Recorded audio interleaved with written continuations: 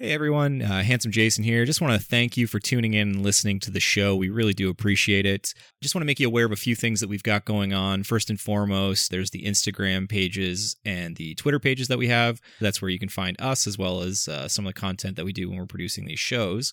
But far and above beyond that, we've just recently created a website. It's www.tappedintopsychedelics.com. If you log in there, you can see all of the episodes, show notes, as well as transcripts will be published so that if you're more of a visual person, you'll be able to read through all the content that we've discussed. Additionally, you'll find a donate button on the page. So if you like the work that we're doing and you want to help us make more of that, as well as support Adam and his crippling Fabergé egg addiction, I would suggest that you help us out and maybe throw a few schmeckles in our direction. It really goes a long way and it is appreciated. Once again, that's www.tappedintopsychedelics.com. As always, if you want more of our content or you want to find it as it releases, please ensure that you like and subscribe to Tapped Into Psychedelics wherever you listen to podcasts.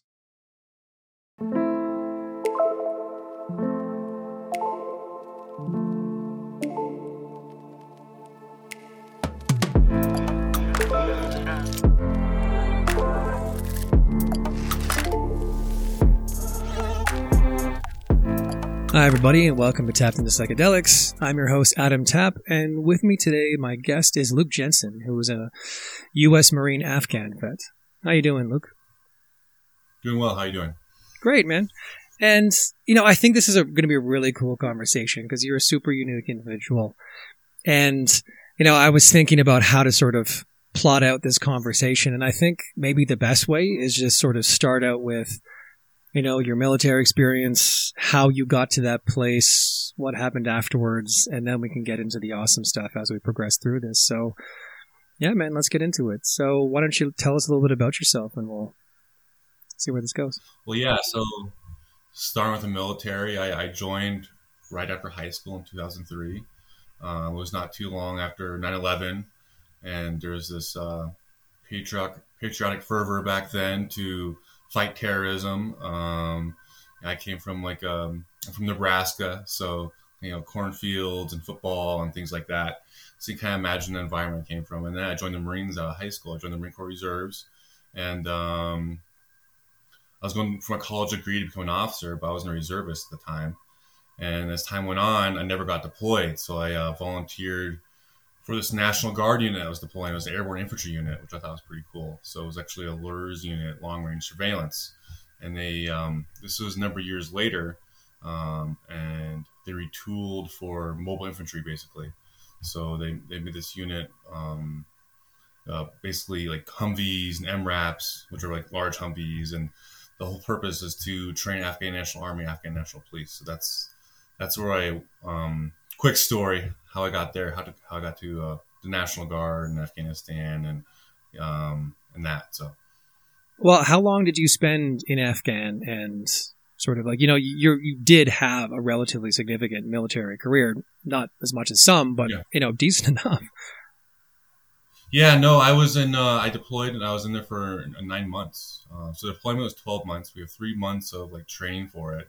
We were in a base in California, and it was a full-on everything to represent Afghanistan was there. So we had drills for IEDs and all different kinds of situations. But in country, we were there for 9 months. And so what we did is our battalion and was training the Afghan National Army, Afghan National Police. So the idea at the time was we were gonna train their forces up so that they could take over the country themselves and be self-sustaining and do all the things that we're supposed to do that never really worked out in the end. That plan had some flaws in it, clearly.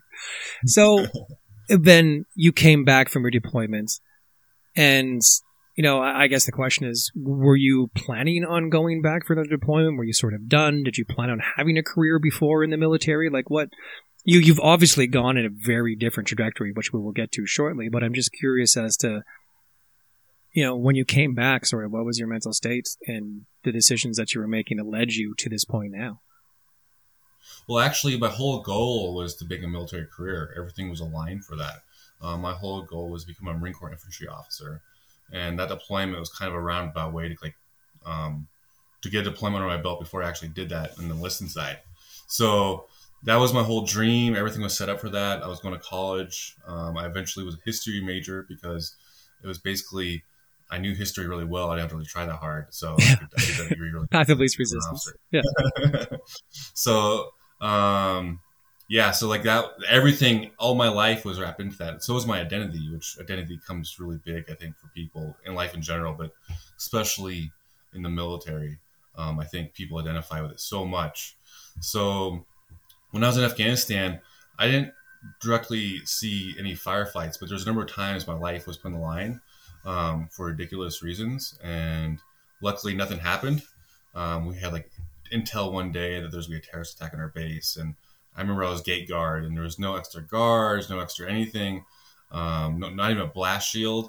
And the intel that day was a vehicle-borne ID was going to come in and detonate, and guys with suicide vests were coming to detonate.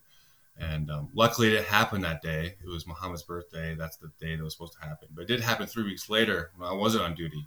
And luckily, no one died, but some people were injured. I don't know how some of these people survived. The whole guard tower was shot up, RPG damage, all this stuff. And then they put the Humvees in, then they put the blast shields in, then they did all this stuff. So there's a number of instances like this. I'm like, what the hell? I mean, it's hard to imagine at the time, like my mentality, looking back on it, but I was totally okay with dying with the firefight. That's my job. I'm infantry. But I never planned on, being hurt or killed because of someone's incompetence. And I felt like I was put in situations that were basically my overall life was at risk. I'm not sure if that's everywhere in the military or just where I was at that time, that unit, or what was going on. But I strongly felt like, I can't do this anymore. So it was after I got out, I started what turned out to be a goal, a life goal of mine. Because I thought there was no greater challenge than being a Marine Corps infantry officer. I thought to lead in the battle is like the greatest personal challenge I could do in my life. So to lose that goal, to lose what I believed in, was very tough. So identity is wrapped into that. I mean, there's other things as well. I was in Afghanistan and I could just see how this war is being manipulated. I'm kind of a guy that reads books and interested in things anyway, so I was kind of becoming a little suspicious of it before I even got there. But once I got there, or once I arrived, I just saw the whole situation like, hey, Jeffersonian democracy is not going to work in this country. It's a ridiculous idea. And there's nothing against them as a people or anything else. It's just, they have a very tribal culture. In many ways, it's in the Middle Ages, which, I got nothing against at all. But, the idea, this arrogance that we can just take our system and put it in any other civilization, any other culture, and think it'll work. And even think it's a good idea. They are used to the way they do things. There's Pashtuns, there's Tajiks, there's many different tribes. So there's no kind of like national consciousness of Afghanistan. That doesn't exist. Like, I'm this tribe or that tribe. So we're like taking our cardboard cutout system of ideas that we think is perfect and should work for everybody and put on someone else. I could see this wasn't working at all. And I could also see how we were in Kabul. So there was at the time, we were in Helmand province where all the firefights were going on. It was a much more challenging area. We were probably the most liberal city. And everyone who we were training was not progressing. We're not making any progress with the army, the police, and I knew everybody in the area, the whole city. It's a city of 3 million people. They're all saying the same thing. Like, these people we can't train. They don't want to learn. We're not making any progress. And it was month after month of this. And I knew everybody. And this was in Kabul, so I knew in the provinces it must be much worse. So then the generals are going for Congress and saying we're making all this progress. So it kind of left me, in many ways, I felt, I don't know, I'm looking back on it, maybe it's some kind of like existential thing where you have like this father figure of a, government military that you think looks out for you and is telling the truth, but all of a sudden you see how they're lying to Congress, lying to the people, and then, me on the ground, I can't even get, enough support just to do my job. So after I got back, I was in this existential crisis of, what am I going to do with my life? Like, everything was geared for this. Everything was geared for this plan of this life. So yeah, that's where I went from there. This kind of search. And that's what eventually brought me down to Peru. Yeah, so it's cool that you say that. It's that idea that I think on some level we all have that disillusionment with the system. Yeah. You know what I mean? Like Yeah. we try really hard to put our faith in it and to keep towing the line, and then all of a sudden you just see these cracks forming, and and then like you said, it's an existential crisis of your entire identity. And it's a really interesting way that you phrase that. So you get out of the military, you're sort of questioning your life trajectory. And then, so how did you end up going to Peru? Like, what was the story surrounding that? Like, just randomly going to Peru seems like an interesting life decision. No, it was interesting. And I think these things happen for life and a reason. At the time, I would never have thought this kind of way. But looking back on things, these things kind of enter your consciousness and enter your awareness. I watched a Joe Rogan podcast, and I know probably a lot of people back then, especially, they've heard of ayahuasca for the first time. But I don't know if you've seen it. Most times when I mention it, people haven't seen it. But it was with Amber Lyon, if you've ever seen that one. She was in a bunch of war zones and during the Arab Springs happening in the Middle East. And she snuck out an SD card in her bra because of the risk of her life. And it turns out CNN didn't air her report that she risked her life to get out with all these interviews and stuff. And it turns out the reason why is because all these revolutions that are happening in like friendly countries, the American military bases, we didn't report on. It was just the regimes that we didn't like. So eventually she was telling Joe Rogan about this, and she had all this trauma. And Joe Rogan's just, why don't you go try ayahuasca, like Joe Rogan says. So he goes to Peru, tries ayahuasca, comes back, and says this amazing experience. And she saw this trauma that came with her during just being in war zones, just reporting on, just being in the area.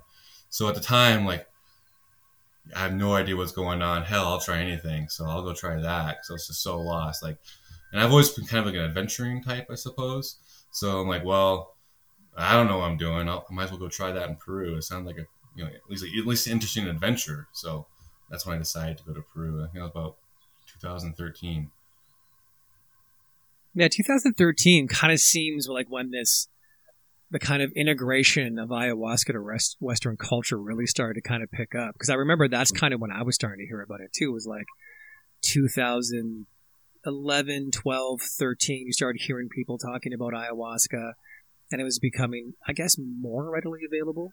So you go to Peru then. I'm assuming you land in Lima, fly or bus to Iquitos, most likely fly. And then what happens? You just did you make arrangements? Did you just show up and say, "Hey, does anyone know a shaman?" Like, no, I landed in Iquitos, and I was, I've been to Afghanistan, I've been to Europe, but I've never been to the jungle. So, and you can't bus to Iquitos because there's no roads to it. Yeah, it's a landlocked. The largest city in the world where you can only reach by plane or boat. So it was like, for me, it was like landing in an Indiana Jones movie. Coming into the jungle and just the whole city is this jungle city with a bunch of moto cars and the jungle's all around you. And just being there was fascinating for me. And so, what was the question though? Just like, how did this go? So you fly into Iquitos, and then you're just, I'm curious to see how this goes, like getting to your first ayahuasca. Well, I found like a newer retreat center, and they were called like their adventure tours with ayahuasca, and that's what attracted me to it. Like, well, if I'm going to go to Peru, I just don't want to sit at one center. I want to kind of like see the country and have adventures, and this place did it. They took you on these boat rides around Iquitos, and the center was 4 hours in the deep jungle, so not around Iquitos where they've been logging over the last couple hundred years. So it was all like old growth jungle and just really fascinating. So before even doing these ceremonies, we're exploring the jungle on boat rides. I think at one point we're catching like baby crocodiles and stuff like that, and following pink dolphins in the river, which I didn't know existed. I thought I didn't know there was freshwater dolphins at the time. So like all these experiences I never had, and then it was this brand new retreat center, a really beautiful place, and they were just opening up. So it wasn't completely built yet. And it was kind of a magical time there because it's kind of like this young couple that was building it. And I had my first 4 ceremonies during a New Year's Eve. It was a special New Year's Eve retreat. That's what we did. So out of curiosity, and I know like it's a very difficult thing to explain a psychedelic experience. And it's almost at the moment you put English words to it, you start diminishing it.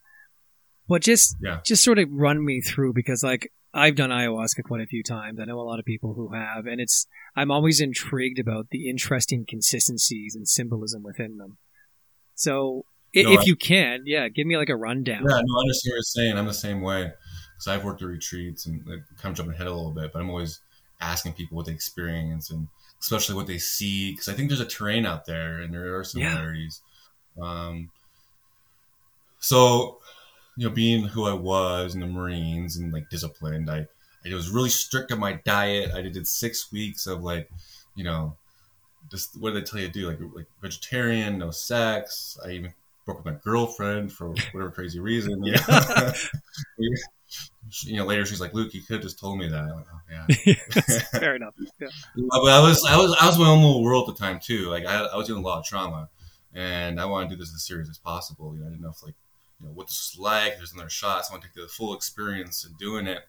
And so my first experience, the first night, it's all dark, as you know when you do ayahuasca, it's dark. So in the first night, like nothing happened to me. And everyone else had these like super, I didn't know at the time, but they came out like, I thought nothing else happened to anyone else. And everyone else had these amazing experiences. Like my friend that came with me had like confirmation of the afterlife. I'm like, what the hell? The guy from Florida that was addicted to Percocets was like cured, and here I was like meditative stance. I knew I prepared for this more than anyone else, and nothing happened. So at first I'm like, I'm concerned, like, did I just come down here for nothing? I was really like hoping for some major healing. And the next night, they gave me a little bigger dose because that nothing happened the night before. And this guy came up. He was really into like Norse runes, and I was too. And he was at a Zen monastery for like a few months studying. Really cool guy. He had long hair. And he comes up to me. He's like, "Hey brother, you want to do your second dose?" I'm like, "Oh, I don't know." He's like, "Come on, brother, let's do it." So I walk up and I do that second dose, and then I'm walking back to my mat, and I feel something coming on. I feel something big coming on. So I'm like, okay, I better go to the latrine, go to the bathroom first. So in Iquitos, a lot of these places, it floods, so they're on stilts. So this whole center is like 20 feet in the air on these wooden stilts, and it's beautiful. But at night, I'm walking across this walkway to go to the bathroom, and the whole thing feels like it's swaying, like I'm on some old sailing ship. And I go to everything's wood, and I go into this bathroom, and all these colors are going through the walls I've never seen before. I'm like, okay, Luke, something significant is going on here. And I walk back out, and what they tell you is you usually want to stay in a maloka because that's protected space. Not that the outside world is not protected, but there's just all kinds of energies out there. So like kind of stay up there for a little bit if you want, but come back in. So I'm like, all right, well, so I just want to look at the stars really quick. So I look over the edge. I look at the stars in the jungle. And just like you said, these experiences are very, very hard to describe. But the best way I can describe it is like the world of Avatar, like those kind of colors, that kind of vividness. And in the jungle floor, there's all these red lines of energy going through the whole jungle, intersecting with each other. And there's a sense of oneness and wholeness, that the whole universe is unity. And nothing was said, but there's this overwhelming sense of unity and this overwhelming sense of awe. I look at the sky, the same thing, of this energy coming down from the sky, and then meeting in the horizon, the energy from the jungle, and energy from the sky, and this overwhelming sense of unity. And I'm just blown away by this. The words don't describe it. It'd be considered, the way I thought of it was like spiritual rapture from like you read about in history books, like Joan of Arc or something like this. And I step back, and then because in ayahuasca, one of the things that happens is you purge. Yeah. so after this powerful experience, I step back, then I come back over the railing and I purge over the railing. And what I see is this black liquid come out of my mouth, and it's just this long stream of it, and it goes 1,000. The earth opens up, and this black liquid goes 1,000 miles into the earth. And this overwhelming sense that the earth's accepting all this negative energy I've built up inside me, from everything, not just the military, but from a lifetime of this energy that's been stuck inside me. And so then actually, I think then I back up. I'm just like, I back up and just, oh, what was that, And then that guy, the same guy, came up to me. He's like, "Hey, brother, how you doing?" I'm like, "Oh, I'm doing all right." He's like, "Well, when you get a chance, get back to Maloka." I'm like, "Okay," I'm like, "What the?" This is just blowing me away. And I go to the Maloka, and first time in my life, I see auras. I see the shaman's aura. It's kind of interesting because I've read about these things, but because I was kind of on a spiritual path a little bit before this, searching for something, just reading books. But all of a sudden, these books became like true, So I remember like reading about auras. I can't really look at auras directly, but all of a sudden, I would think that someone's lighting a lighter in the room because it's dark and this light was shining. Like I keep looking up, and there's no lighter. But then I looked up, like, oh, I realized out of the corner of my eyes, I've seen the shaman's aura. And then I would see like these lines of energy, and the shaman was going around the room healing people with this kind of clear, translucent, some kind of, like, it's hard to describe these things, like you said, but it's kind of geometric as well. And he would, each Ikaro, he'd reach out and touch another person, and this whole time I'm just enjoying it, swaying to the Ikaros, just totally like this like rapture, this whole experience. And I woke up the next morning just like, okay, that was probably one of the most powerful experiences of my life. And to this day, because this is my second ceremony, my first experience, it's still probably the most powerful, or one of the most powerful in my life. Then I remember looking out. It was at night in the jungle. It's on these huge. It wasn't the Amazon River, but these different rivers that meet the Amazon, and so it's still a huge river. So just looking out in awe of the universe, and just experience like there's way, way more to this universe than I thought before. There's way more to this whole what we call reality, and it really changed my perceptions. Yeah, I feel like the notion of this religious rapture that people have, or this point of understanding, is usually associated with that idea that everything is so profoundly connected. And that has always been like a recurring theme in my psychedelic experiences.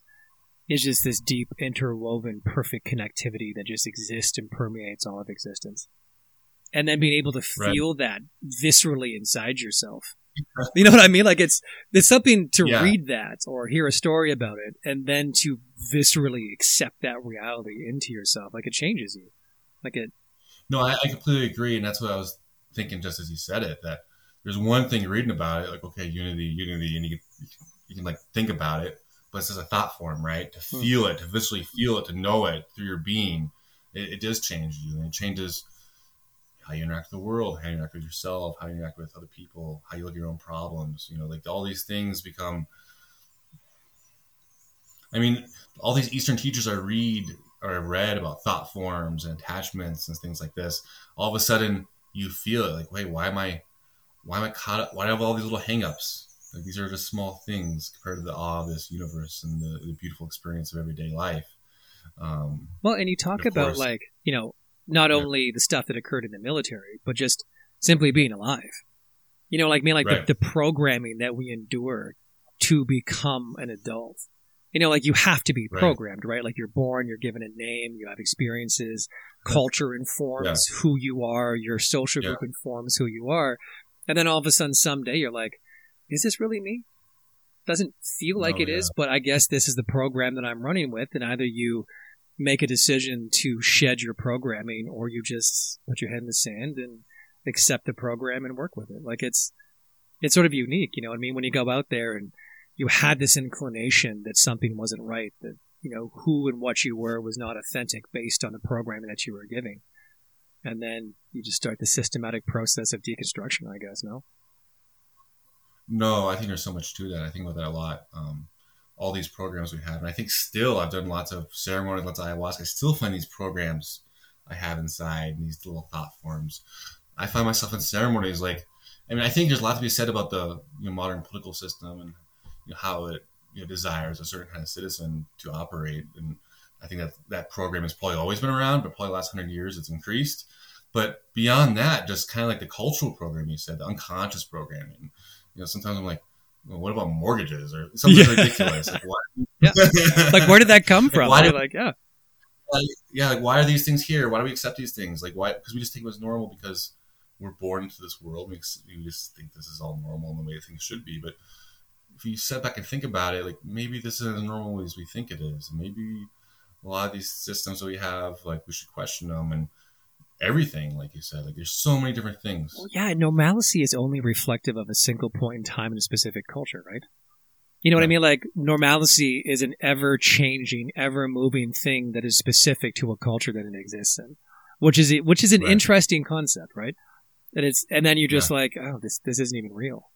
So, question for you, because we go all different directions. We'll probably get back to this at some point.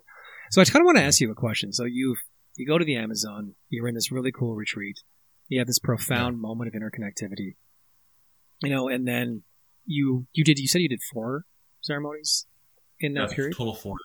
Yeah.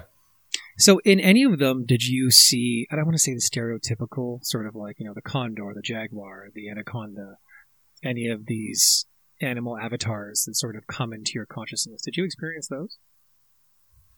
No, I didn't. I think everyone's visions are sort of different, like whether like how visceral they are.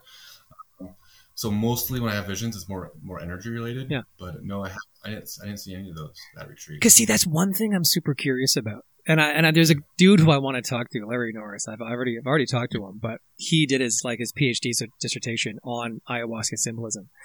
But I sometimes wonder, like, I feel like there's a large amount of people who have, like, I don't want to say spirit animals, but interactions with, like, jaguars, caimans, whatever. And the very first time I did ayahuasca, I, became a condor and then had this anaconda crawling around me. And it was like, I was a condor. There was nothing else to it. And I sometimes wonder, like, is that because I was told I was going to see Amazon creatures, or is that the medicine working through me in a symbological way that I'm able to formulate these things in my consciousness? And I don't know the answer to that. I think it can be both, just from my personal opinion and experience. I've noticed the Peruvians, they especially see jaguars, anacondas, because I think one, they live in the jungle and they're around that symbolism a lot too, but also those archetypes are within the plant itself. So anyone experience that plant could experience that kind of symbolism. It's very normal within the ayahuasca space, but that's just kind of my view of it. I think all these plants have a certain amount where they reflect consciousness back to you, your own consciousness, and then they have their own consciousness. So it's kind of just a merger of the two. So now, how long ago was that? You said, 2012, 2013? 2013, yeah. Yeah, and so now you're in Peru, you have this profound experience, and then how does this progress forward? Because you've been sort of moving back and forth from Peru to the States, and now I'm not going to say you're a permanent resident of Peru, but kind of, no? Yeah, I'm actually working on my residency right now. I'm living here. I'm a lawyer. I'm working on my residency, and it's changed. Well, yeah, between then and now, it's been a big story. So I came back to the United States.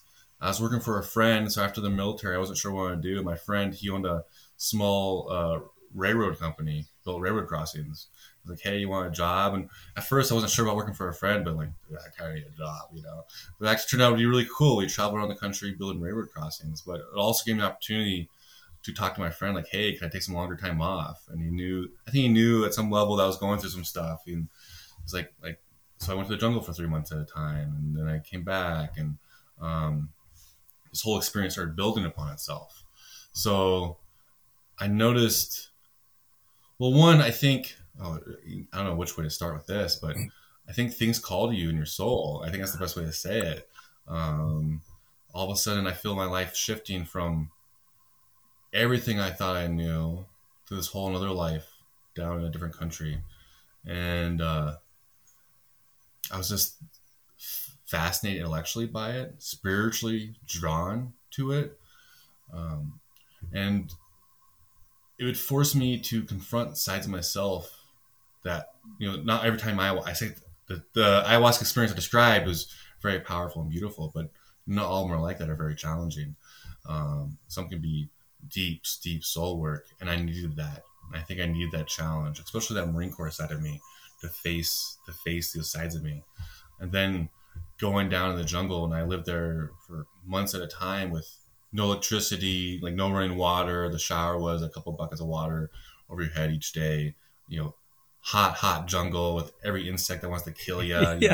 I'll see anacondas, boa constrictors. Like one time, these jaguars started fighting right outside the retreat space, right beyond the tree line. It sounded like the end of the world. It was crazy, you know. And I want to go look at these jaguars fighting, but all the Peruvians are kind of like inside, like cowering and hiding. You should probably lead by their example and be like, you go out there, just never to be seen again. Like, oh, there you go. Yeah, American tourist, you know. Yeah. But so I just like this life I kind of always wanted, but didn't even know I wanted. I suppose I think that's what kind of led me to the Marines. I was starting to live it, and I want to try to figure out how to to keep doing it.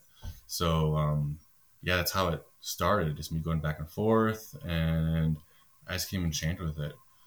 Just a wonder, and these experiences. It was both deep soul work, but also just be able to sit and be in awe of the universe, the awe of reality, the awe of our existence, which we don't get. We're always so distracted. You know what I mean? Like, I feel that we live in a culture, in like Western culture, where there's always like a bell ringing, keys being shaken. There's always a distraction from yourself. And I feel that that's partially by design. You know what I mean? Like, it's to keep us distracted from the internal sadness, from the discontent that we experience living this weird, bizarre, monotonous existence. And then really being alone with yourself, like truly being alone with yourself in these spaces it is challenging sometimes. And sometimes it's beautiful. And sometimes it's like, yeah, no, man, there's some things about me that are really fucked up and dark. And accepting and working through those things and finding the origin to them. It's like a really profound experience in itself. And there's one thing that you said, too, that really super resonates with me, is that it was almost like the idea that this is a continuous growth.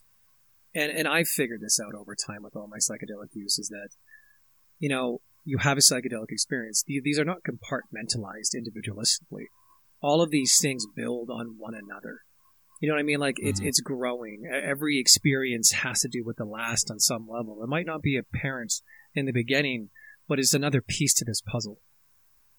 You know what I mean? Like, each experience, the integration between the thoughts, the processes, the slow progressive unwind of oneself is this structure, you know, this you're weaving this finely composed, intricate composition of yourself. And so I have a question for you. And I feel like, you know, you've spent quite a bit of time in the Amazon. You've lived with these tribes.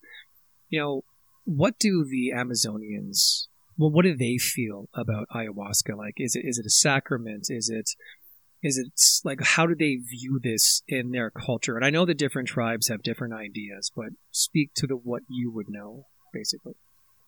No, it's interesting because there's so much depth to that. Even when you're down there and you're dealing with different tribes, it's hard to understand the culture from an outsider. And sometimes I think the shamans and the tribes, they kind of give us what we want to see. You know, like this kind of feel good, love and light energy. And I think there is definitely love and light. But for them, there's a lot to it. It's very complex. You have to almost picture yourself living in the jungle like they do. Most of it's a lot of poverty too. And they didn't really have money like probably 30 years ago. So this ayahuasca is I'm kind of jumping ahead a little bit, or maybe going on a tangent, but ayahuasca has changed their landscape. Now it's become popular in the West. Yeah. Because a shaman, you know, might just have a small group of people and someone give them some jungle fish or something for a ceremony, but now they can attract Westerners with thousands of dollars. And that's unimaginable wealth, power. So in some ways, there's all this beauty, but there's also power, corruption, you know, temptation of power. Especially a lot of these shamans, like Western women come down, you know, they don't even see people like this. So there's lots of temptation and there's lots of good, but there's a mix. And the jungle, it has its elements of just survival, because everything's consuming everything and they live in it. It's almost like it's hard to imagine for the Western mind.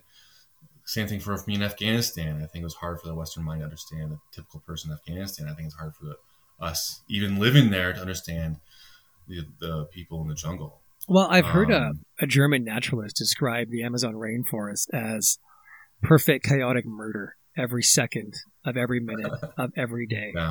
And you're just like, and I've been in the Amazon rainforest, like not in Iquitos necessarily. We were on the other side of the Andes, but yeah. It is like, it's an interesting lifestyle. And I kind of see what you're saying about how, you formerly were a culture that perhaps was a bartering trade system, and wealth wasn't distributed in any way that we can possibly relate to from a Western culture.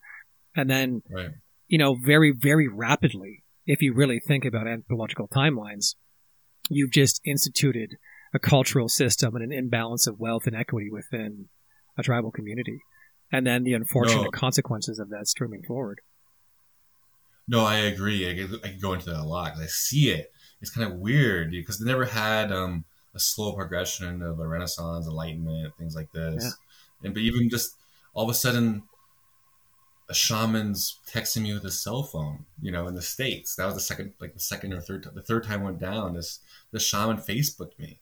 This would have happened 20 years ago, and he's like, hey, come down to the jungle. And this is before like anyone did. My friend and I were the first people to do ayahuasca with this specific tribe, like ever, and it was because of modern technology.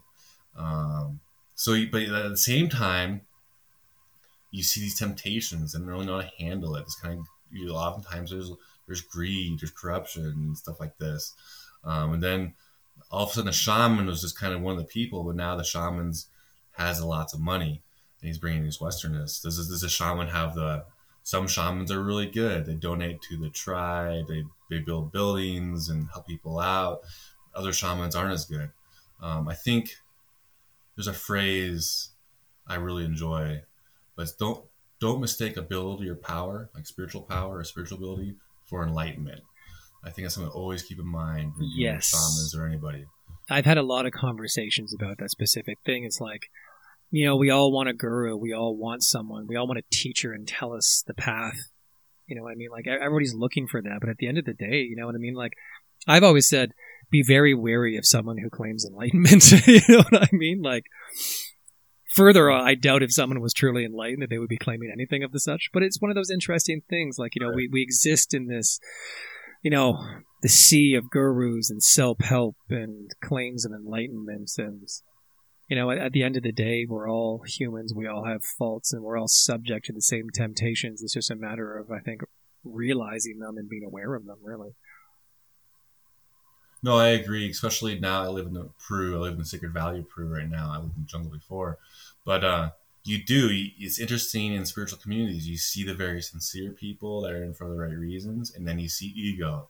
Then you see these people with ego. They might be good. They might be a good healer, but you might have their own temptations, and they have their own healing to do, their own self-work to do, their own blind spots. Well, the super bizarre hierarchy that occurs in these highly spiritual environments, you know what I mean? Where everyone's almost trying to out-spiritualize one another, and it becomes this point of purity and this hierarchy of the structures. And sometimes I just wonder if that just pertains to the profound desire for hierarchical structures that humans have. We're all just primates, I guess. No, that's a good point. There's probably something to that for sure. But especially, I've been around a bit and seen other retreat spaces, like these little cliques that can form. And, we're all in here for the healing, but all of a sudden, who's the better healers? Yeah. And, the pecking order emerges. Yeah. Yeah. So, or like, go ahead. Oh, sorry. I was just going to say, just going back for a second, so what would be the dominant Amazonian group in the Sacred Valley currently? Like, what would be the tribal group for ayahuasca? Yeah. Well, the Shipibo in Peru are probably the most famous for ayahuasca, but they're not in the valley. They're in the Amazon. So Sacred Valley is in the Andes. So we have Quechua tribes up here, which do Huachuma and San Pedro medicine. Yeah. But if we want a Shipibo shaman, generally speaking, you have to fly one in. There's probably a few living in the Sacred Valley as well. But in Peru, I think the overall tradition is Shipibo. But you have other tribes too. And I have experience with some, but Shipibo is by far the most I have experience with. So, and again, this is something that I'm curious about, is like how, I've heard this, and I don't know if this is anecdotal, whether this is nonsense or not, but that ayahuasca itself told the shaman to spread this. into the Western world. And I'm not sure if that's just Western people using this as an excuse to start stepping in and, I don't want to say exploiting, but at the end of the day, everything is a version of exploitation. Like how did this merge to a point where something that was kept so deeply in the Amazon rainforest become this massive stepping point and cultural phenomenon that is ayahuasca? And it really has become that. No, that's an interesting question. There's so many different ways to look at it, because you talk about like there is this kind of capitalistic part to it, and that's on all sides. That's with the people here, even everyone, and it's true. You have to live in the modern system. You have to get paid, right? So everyone needs something. But I also think there is a spiritual element to it. People talk about it. I'm not sure where the origin came from, but this came about in a certain time in human history where we needed this. I'm not sure if that's true or not, but it feels like it. It feels true. And sometimes if things are archetypally true, they might as well be true, because these things give meaning to us. Well, and I think the same way, to be honest with you. Like, if you look at, you look at the anthropological look of psychedelics, and you look at it European, you look all over the world, there's traces of psychedelic use. And this, the last several hundred years of abstinence from psychedelics seems to be the experiment. You know what I mean? Like, psychedelics aren't the experiment. The absence of psychedelics seem to be the human experience sort of experiment that we're working on, is how do we function without these compounds? And one would argue not very well. And so now, like, are psychedelics, you look at this perspective as like, are humans looking for psychedelics as a tool for eternal healing, or are psychedelics using us? You know what I mean? Like, it's like that notion of who's basically, cultivating whom in this circumstance, who's domesticating whom. You know what I mean? Like, one could look at the perspective of, like, humans cultivated wheat, but wheat has done more to change human behavior with the agricultural revolution than the other way around. One could say that wheat cultivated humans. You know what I mean? And I know that's a thought exercise, but in that same concept, sometimes I wonder, like, did ayahuasca sort of work its way out of the rainforest with some sort of interesting intent? And it's hard not to do ayahuasca and then come out of it realizing that there's some sort of separate intelligence that exists within this plane, this space, within this substance. No, I think, the first thing is I was smiling about it because, like, my personal life now, I can't imagine my life before these plant medicines. They've been critical in my life. Like, how did I function before these things, And I had a lot of issues, and it's been profound for my healing. That's not saying it's end all be all, but, like, wow, it's really changed my perspective. And the second part about ayahuasca, I think it's a thought experiment, but I think it's a very interesting thought experiment, because it forces human beings not to put our own consciousness or our own species consciousness as primary. Maybe we're not primary. Maybe there's other forces at work that we do not know what's going on. And I think the ancients were much more comfortable with that thought, that, like the Greeks, that talk about mystery, like the mystery of the capital M, and something to enjoy and the Christians later adopted that, some of it. But that ancient idea of a mystery, a sacred mystery, that's beautiful. And the modern mind hates mysteries. We try to explain everything, even if the explanation doesn't make sense. We'd rather have someone say something.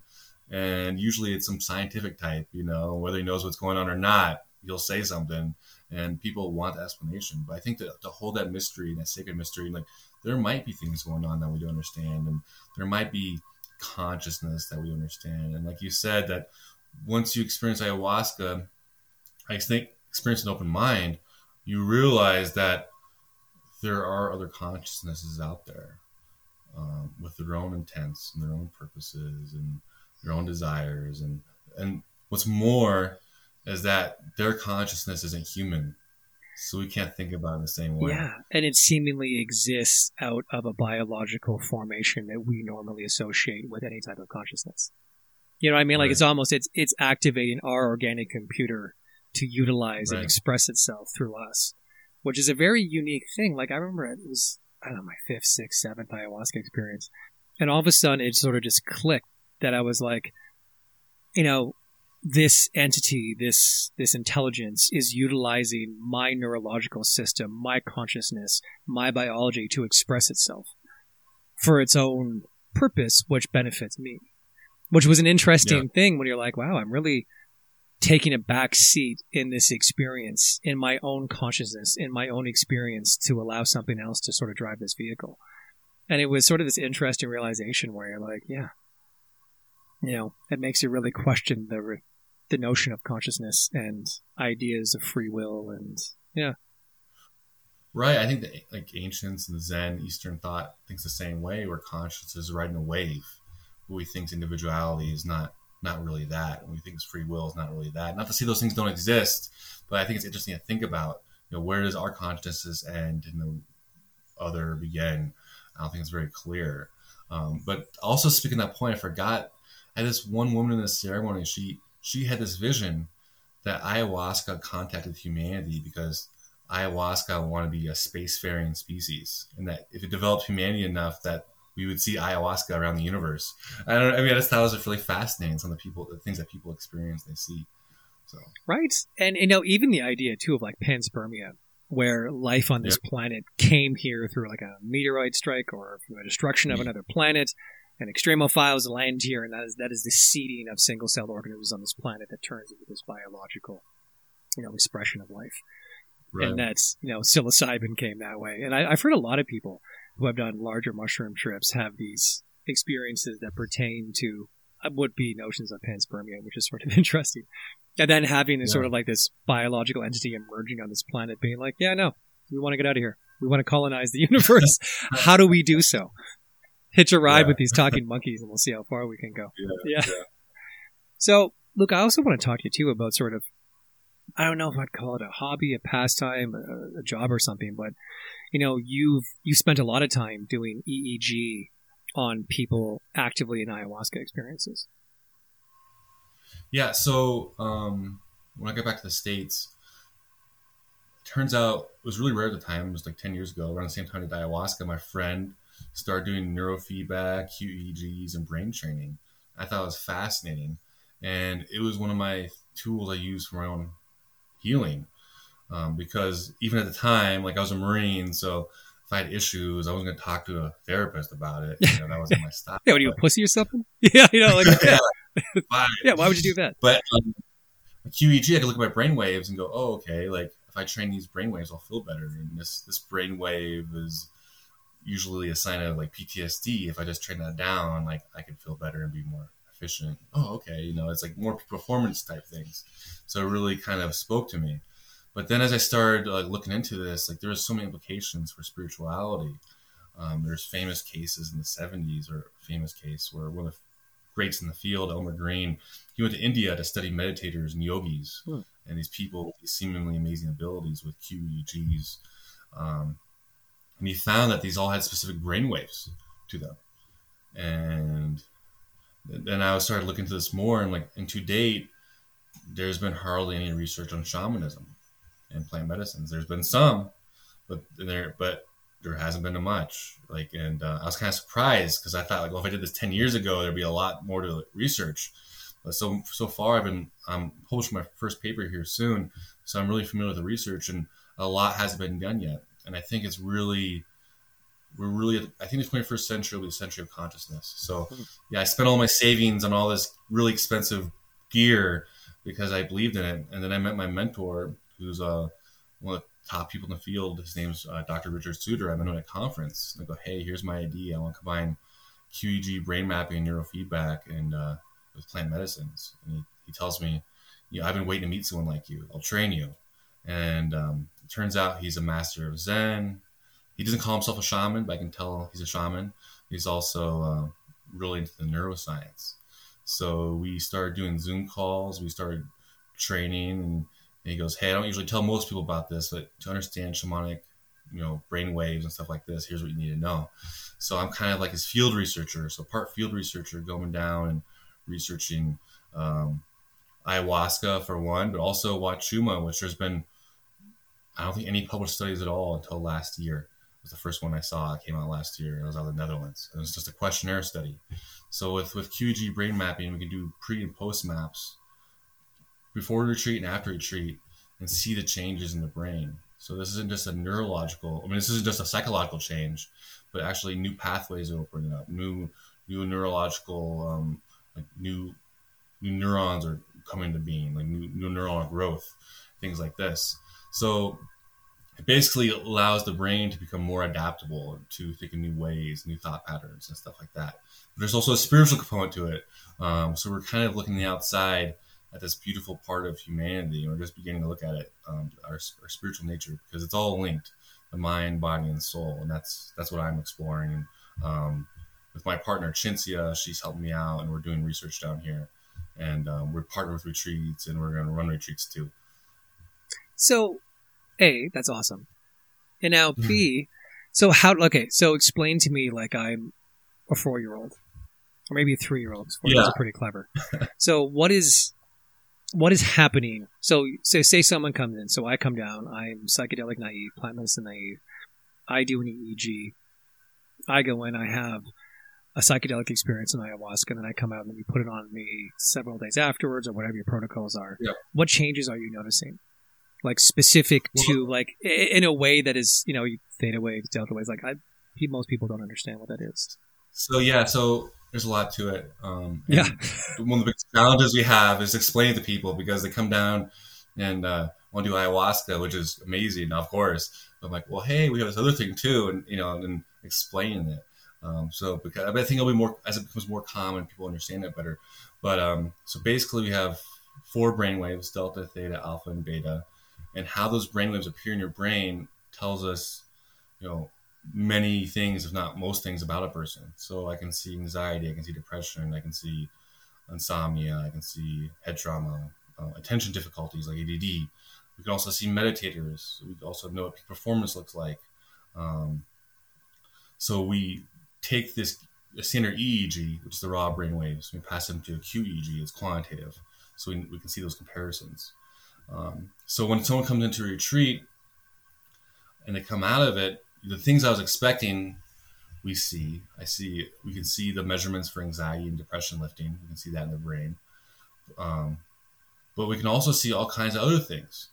So there's power levels in the brain. There's often like inflammation from head trauma. So the interesting that we've noticed is that, at least for ayahuasca, there's not one set pattern. The brain doesn't move one certain way. The brain seems to move in a way that's needed for that person. So we've seen people, for example, with inflammation from head trauma be reduced after just 3 days of ayahuasca. We'll see people with, this one really surprised me. This person had a brainwave for ADD. It was like high theta in the front. And we also do questionnaires to further validate, what we're seeing. And they also answer the questionnaire for ADD. But then after 3 ceremonies, that brain pattern was gone, and they reported no attention problems. So we're seeing all kinds of things that I don't think anyone's ever written about that or published anything on it. But it seems like whatever that person is dealing with in their neurological state, ayahuasca seems to have an effect on it. Whether it's calming the brain down or giving more power when it's needed, and different things. Which is kind of cool, because you look over let's just say the anecdotal literature right off the bat, because there's the most plethora of that. Like, it's incredible amounts of people, like ADHD, anxiety, depression, PTSD. And it seems like on some level that, I find that some people have this idea that psychedelics are going to make them telepathic, or it's going to make them genius and increase them above and beyond what they are biologically. But to me, I feel like psychedelics are just bringing you back to what you should be biologically, devoid of all the traumas and influences that you've experienced over your lifetime. Like the cumulative total of injuries to your brain, whether emotional or physical. You know what I mean? Like restoring yourself to like a status quo of what you should biologically be, which is a really fascinating idea. No, I think I haven't really thought about it that way, but I think it's definitely true. Because in some ways, the brainwave training, I'm doing the same thing. We notice people with depression and anxiety, for example, the psychology becomes rigid and the brain becomes rigid. So with neurofeedback, we train the brain, we train the brain to become more open. But the psychedelics and plant medicines are doing the same thing. When you open the brain up, it becomes more adaptive. And that's our natural state. That's what it's supposed to be. But with the modern world, the way it is, and giving multiple factors, it makes us more rigid. And we're designed to be really open. And we're doing it because when we're open mentally, psychologically, spiritually, we can accomplish our goals and navigate the world much more efficiently and be happy. Yeah. So another question for you, and I know we're kind of like going around circles here, but so since you've been in, Iquitos since 2013, how do you see, like, is it expanding like exponentially with sort of this subculture, this Western subculture embedding itself in this area? Like, how do you see this moving? Like, was there like a wave and a crest and sort of subsiding? Or is this cultural phenomenon that is ayahuasca in the West, like, still growing?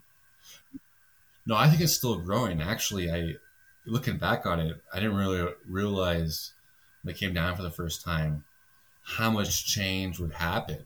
Because at the time it was kind of a really niche thing, and you kind of had to really, really kind of seek it out. Even though it was really opening at the time, it's still more, I'd say more of a niche experience that most people haven't heard about yet. I think it's become much, much bigger. For example, when I first came down, I was 28, and I think I was like the oldest person there, one of the oldest people there, and it's kind of this younger crowd. And now I work at different retreats. Now there's these really high-end retreats, and I've worked at different ones. But now we have like some of these groups average in their 40s and 50s, and there'll be doctors and lawyers and psychiatrists and different professional types. Even people like 60s and 70s will come down now. So I think in that way it's changed. People are seeking something, and right. It's become And I think that's like a very powerful point to make, is that you're seeing doctors and lawyers and CEOs and people of affluent culture coming to do this. Whereas, I think part of the problem with like sort of the 60s LSD movement and everything is that it seemingly was stuck in a specific demographic. And the rest of society was too rigid to accept, to understand, to explore what was going on. And now, like, I am very aware that I live in a bit of an echo chamber when it comes down to psychedelics. You know what I mean? Like, I'm sure you live in one and two in Peru. Like, fuck, this is part of your day-to-day experience. But at the same time, it's amazing how many people, like, almost, you know what? I would say, like, probably 80% of people that I know, and just not like friends, but just people and out in the ether, like, know what ayahuasca is. They've heard about it. They've watched a documentary. They've heard someone mention it. Their brother's cousin did it. Their sister-in-law did it and healed herself from trauma. Like, it's, when Netflix starts feeling that it's profitable for them to start putting on documentaries on Netflix, there seems to be some sort of cultural shift in that direction that's a little bit more significant than, a couple of hippies doing ayahuasca in the rainforest. You know what I mean? Like, it seems that this has become an independent cultural movement that is expanding beyond the constraints in which people normally thought it would. Yeah, I agree. And that's kind of one of the reasons I'm trying to do the science of it too, because I think to change the culture, it has to be more than just the personal experience. As powerful as those are, I don't want to take that away at all. But eventually we want to have the data. I think it also, like you said, it also helps when we have like different stratas of the society engaging in this. And, because in the 60s, like you said, it was kind of like this hippie movement that wasn't really part of the mainstream culture. But now many of those hippies back then are much older now. So maybe those people are coming back. And now we went through that first iteration. I think the second iteration that we're going through now can be much healthier. And we can approach these things in a much more professional way. Because I think, so many people have found healing. And it's not just those hippies. Even though the hippies, I like them. They're still out there. Smell of patchouli makes me feel wonderful. So, question for you, and like, this is just a thought that persists. Is like, do you think psychedelics can be explained? Exploited 100%. Anything could be exploited. Yeah. But I mean, explained. Like, do you think ayahuasca could be explained with modern rationalism and materialistic ways of thinking? No. Right? You have to be careful with this. I have to be careful how I describe this, because a lot of people, especially these hippie types I was talking about, come down with technology. They're like, "Hey, man, I don't want anyone to explain this experience to me. I just want to have this experience, And I kind of say, like, I'm not explaining it. I'm just looking at it from one lens and trying to understand it from one side, I don't think we can ever explain consciousness. Right. Consciousness itself is unexplainable. Like, why are we here? Why does it exist? Why do I think at all? Why am I just not? Why can I self-reflect? Yeah. Like that, why can no I be reason aware for of myself as an independent Right. consciousness communicating with you in a specific moment? Right. It's incredible. Yeah, exactly. So if we can't explain that, we're not going to be able to explain the psychedelic experience. But I actually think the psychedelic experience sheds lights on the first part. Yeah. Because it brings it more into focus. Like, wait a second. It makes it much more visceral how much we don't understand consciousness. Well, and it's How like much of a one of those mystery. things that you can only become aware of a problem if you take a step back and view yourself objectively and be like, yeah, okay, I see why I'm doing this behavioral trait, this mannerism that I have. And I find that maybe psychedelics can do the same thing where it pulls us away from our consciousness, that we can view it objectively and be like, okay, we can start to map out what consciousness might be by being able to disassociate from it and by able to look at it from a slightly different perspective. And then there's a lot of organizations doing that, you know what I mean? Like the Right. DMTX program, as well as Imperial College, are sort of like trying to map out the ether world and stuff like that, which I think is a fantastically insane idea. No, I think that's great. I didn't even know about that. But yeah, I mean, whenever I talk to people in ceremonies and someone comes out, and especially if they see some kind of entity, I'm like, well, what did you see? What were they like? You know, did you communicate with them? Because I think there's a terrain out there. And I think it's part of human nature to explore the unknown. Oh, it totally is, man. Fun. You know, people have been jumping on boats and sailing into the night for thousands of years. You know what I mean? It's not going to change anytime soon. We just need a different place to explore, and exploring oneself is an interesting idea. But it's funny that you said that, too, about, like, I'm not sure if it's just collective human archetypes in how we perceive these experiences, but, like, they are starting to quantify specific things that people are seeing in psychedelic experiences and the consistencies within that to be like, yeah, so either humans are all profoundly susceptible to impressionism, which it's true, we are, or there is some sort of weird subconscious consistency, or these things are an actual separate landscape that has its own rules and regulations, which is an interesting thing that I do think in the next like 15, 20 years there's going to be, you know, this research will get refined and start moving forward and coming out. And then you have the advent of AIs to help assist with this. I think it's a really amazing time to be alive right now. Yeah, no, and most people I find it interesting because I don't say, most people I'd say, or at least a large amount, are missing it. They don't know what's going on, especially the research community. I'm glad those organizations are out there. But I think of me down here with this equipment and no one's really doing this, you know, and like, why not? There's these universities with billions of dollars worth of research funding, and I think it's probably one of the most interesting things going on in the world right now. But not a whole lot of people are doing it. But the people are doing really good work. And I think that landscape you're talking about, there is some kind of landscape out there.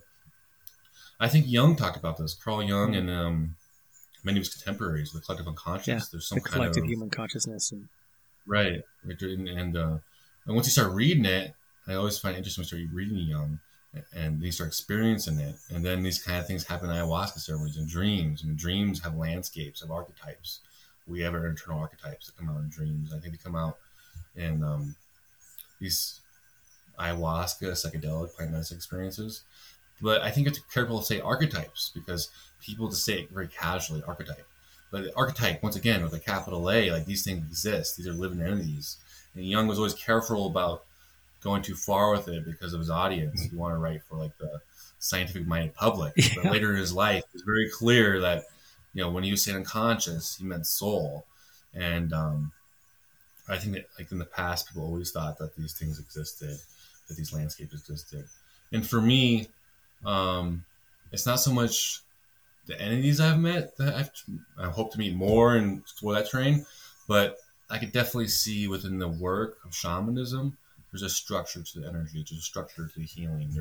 It's not just some craziness, you know, like I can see energy being moved out in the room.